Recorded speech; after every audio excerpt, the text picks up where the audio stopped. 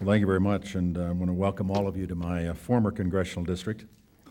Colin Powell was giving me a hard time outside about showing up with a necktie on, but I explained that since I'd campaigned through here 6 times and represented this beautiful valley in the U.S. Congress, I had to keep up appearances, and that's why I showed up today with my necktie on.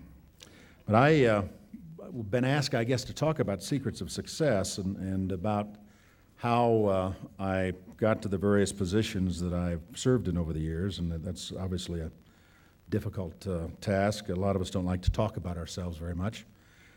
But I'm often reminded of how I came to be Secretary of Defense. You know, I didn't get the job initially in the Bush administration. President Bush had selected John Tower, Senator Tower from Texas, to be the Secretary. And Senator Tower was rejected by the U.S. Senate, and then the President asked me to become Secretary of Defense. So in effect, I was his second choice. My wife brings that up from time to time, usually in the midst of family disputes, as in you were only the President's second choice to be Secretary of Defense. But I'm like to think about my very first day on the job as Secretary. You know, you're there now, you've become the Secretary of Defense, you've got this very important assignment, you want to make a good impression on people. And my first day on the job happened to be a Saturday. I'd been sworn in the night before when the Senate confirmed me. And on a Saturday morning, I went down to the office in the Pentagon, and I was there in the Secretary's office, a big desk that had belonged to General Pershing, who had led our forces in World War I at one point. And I was doing those things you do the first day on the job. I was organizing the paper clips and getting the pencils all laid out properly and waiting for something to defend now that I was Secretary of Defense.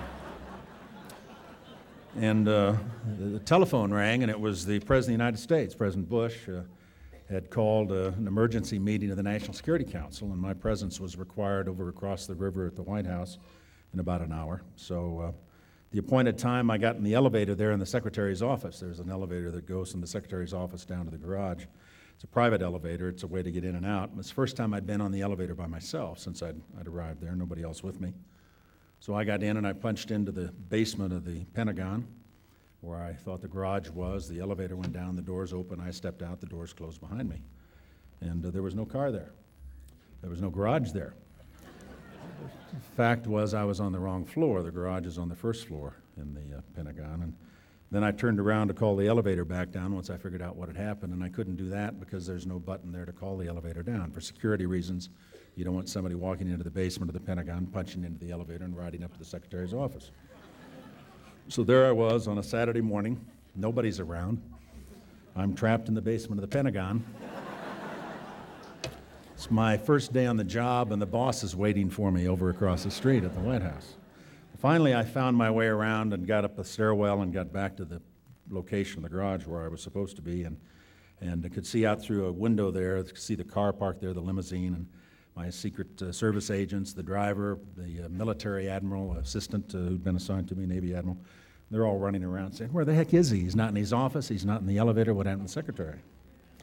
So I decided the best way to proceed was to act like I knew what I was doing. So I pulled up my coat, tightened my tie, walked out, got in the car. Everybody immediately fell into place. We drove across the river, and I went into the White House to meet with the President. And nobody ever had the nerve to ask me where the hell I'd been for the last 20 minutes.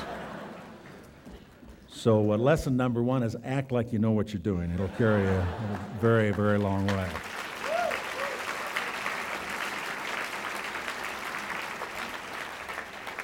Just a couple of brief points to make today that I hope are relevant from the standpoint of your considerations. When I was your age, I was given a tremendous opportunity. I was recruited to go to Yale University and given a full-ride scholarship. My family didn't have any money, and so the financing was absolutely crucial. And at 18, I went off to New Haven as a newly minted Yale freshman.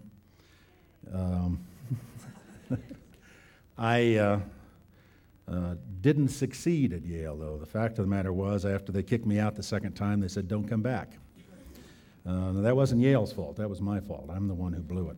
And was given a tremendous opportunity, and then for various and sundry reasons, which I won't bore you with, I found myself, when it was time to be graduating and all of my classmates were graduating, I was out building power line and transmission line around Wyoming, Colorado, Utah, working in the tools, so to speak, getting a different kind of education.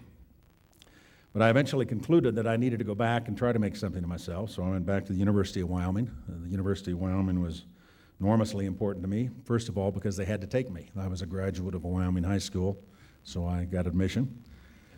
And it was cheap, $96 a semester.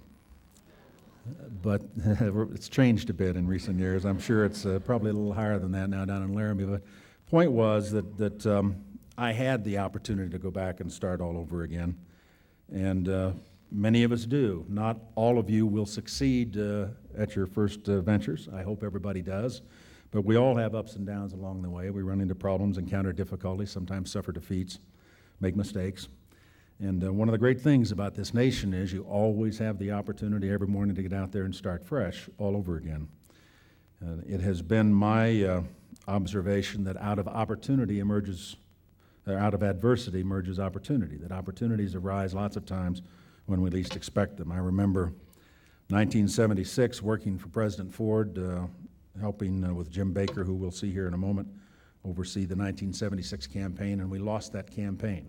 I hated to lose that campaign. We wanted to win the 1976 election in the worst possible way. But at that point, I had no choice then, but I had no job. I was out of work. I had to pack up my family in a U-Haul truck, which we did. We came home to Wyoming and ran for Congress. If it hadn't been for that defeat in '76, I never would have taken that step of putting my own name on the ballot, running for public office in my own right. We have a tremendous opportunity in this country because you absolutely can reinvent yourself. And as we move forward, I think we'll see more of it in your generation than any we've seen to date.